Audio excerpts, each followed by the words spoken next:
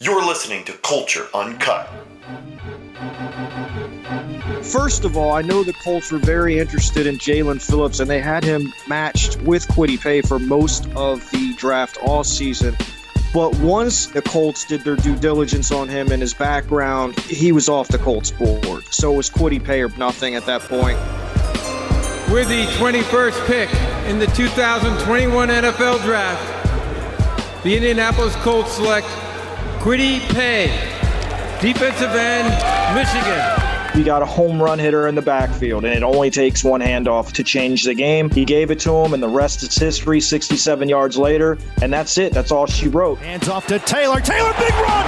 He's at the 45, 50, 40, 30, 25, 20, 15, 10, touchdown! Jonathan Taylor, 67 yards to the house! What's up, everybody? Welcome to episode 2 of Culture Uncut. I am your host, Jason Spears, and first of all, I just want to say thank you to everyone that has listened and watched the YouTube video of my first show. I'm close to 5,000 views in a day and a half, which is amazing, and all those who have listened to it on all other platforms, thank you so much. It means so much to me. I can't even put into words. I did not expect that on my first video, and it just means the world to me, and I wanted to start the show by saying thank you to all the people that have listened to the show and all the constructive criticism that I've gotten. One of the things being my microphone, which I am definitely going to work on getting set up and fixed so that the audio is much better for you guys. You deserve the best. Obviously, my audio clearly was not and is not the best that it can be. So those improvements will be made soon.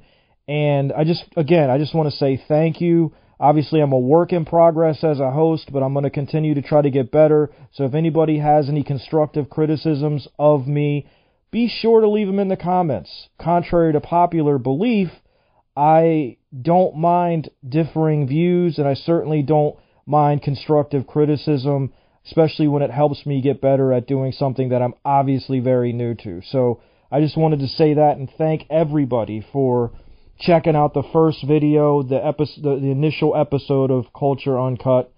The reason why I'm doing this episode is because there's been a lot of conjecture and talk about some of the comments that I made about Carson Wentz being a captain and how that came to be, and whether or not Frank Reich lied to the media. Lots of stuff has been said, so I thought I would set the record straight from my point of view on what happened and what I was told and what I heard and all that stuff. So first of all, let's just start with the timeline, okay?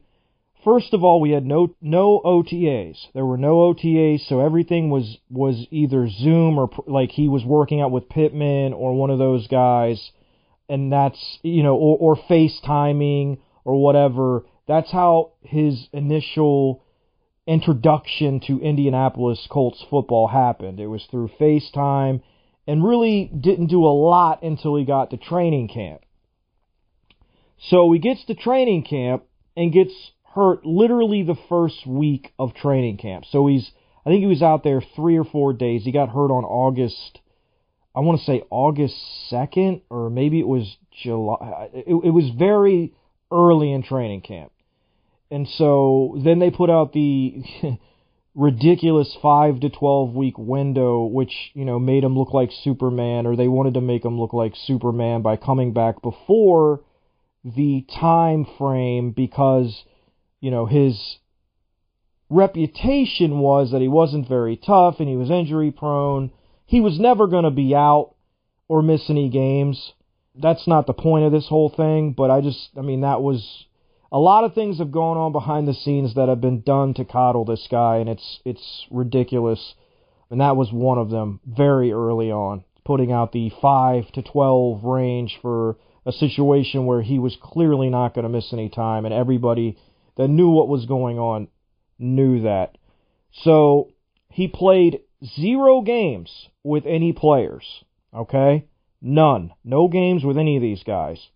His first practice was September 8th. He had 2 or 3 practices and a walkthrough with those guys. Now, my question to you guys that are listening to this show, take away what I've said that I know about Frank Reich and what I was told about him literally telling people in the organization that he wasn't voted captain, that he literally just gave it to him, which is true. But just take that away.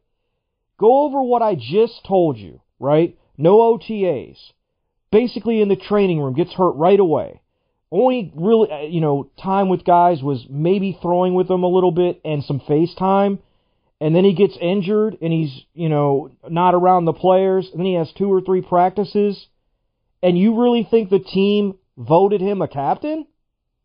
Like, people actually believe that happened. And let me just kind of preface what I just said with this.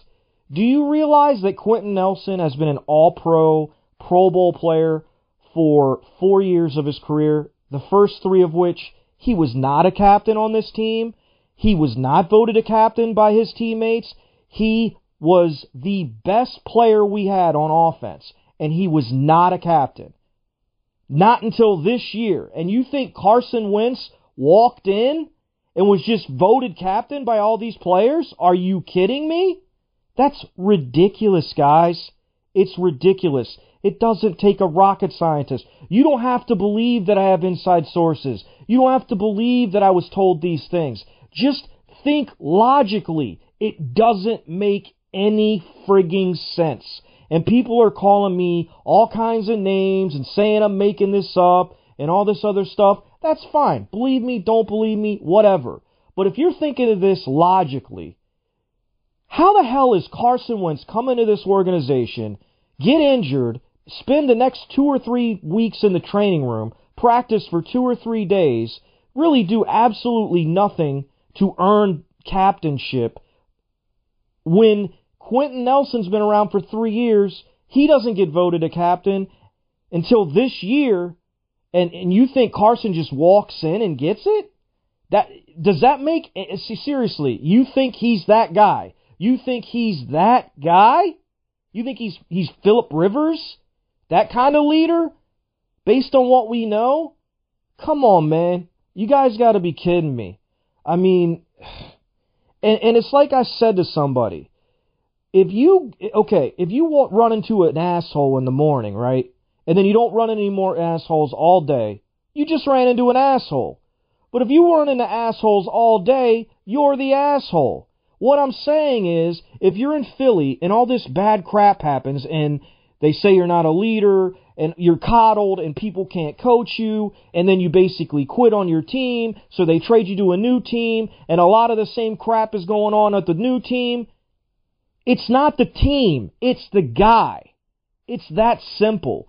He's coddled, he's mentally weak, he wilts under pressure, he is not the right player for this team, and he should have never been a captain. That was a slap in the face. Dude, Quentin Nelson, it took him 4 years, and this guy walks, I bet Quentin Nelson was fit to be tied. Because it was ridiculous it took him that long for Quentin to be a damn captain. But I'm fired up just because I feel like I got attacked on what I was saying. I'm good. That'll be the last time I talk about it. I tried to provide a simple explanation and a well thought out logic. If you just take all my what I've heard and what I was told out of it, and you just think logically, it doesn't make any sense. So with that, I'm gonna wrap it up. This has been episode 2 of Culture Uncut. I will be back soon with a new video, hopefully a much more positive one. If you guys have any comments or questions, leave them in the comment section. If there's anything you want me to do a video on, I'll be glad to do it. Just, again, leave it in the comment section. And, hey, we'll get ready and we'll rock on the next show. So, thanks for listening, and I'll talk to you guys soon.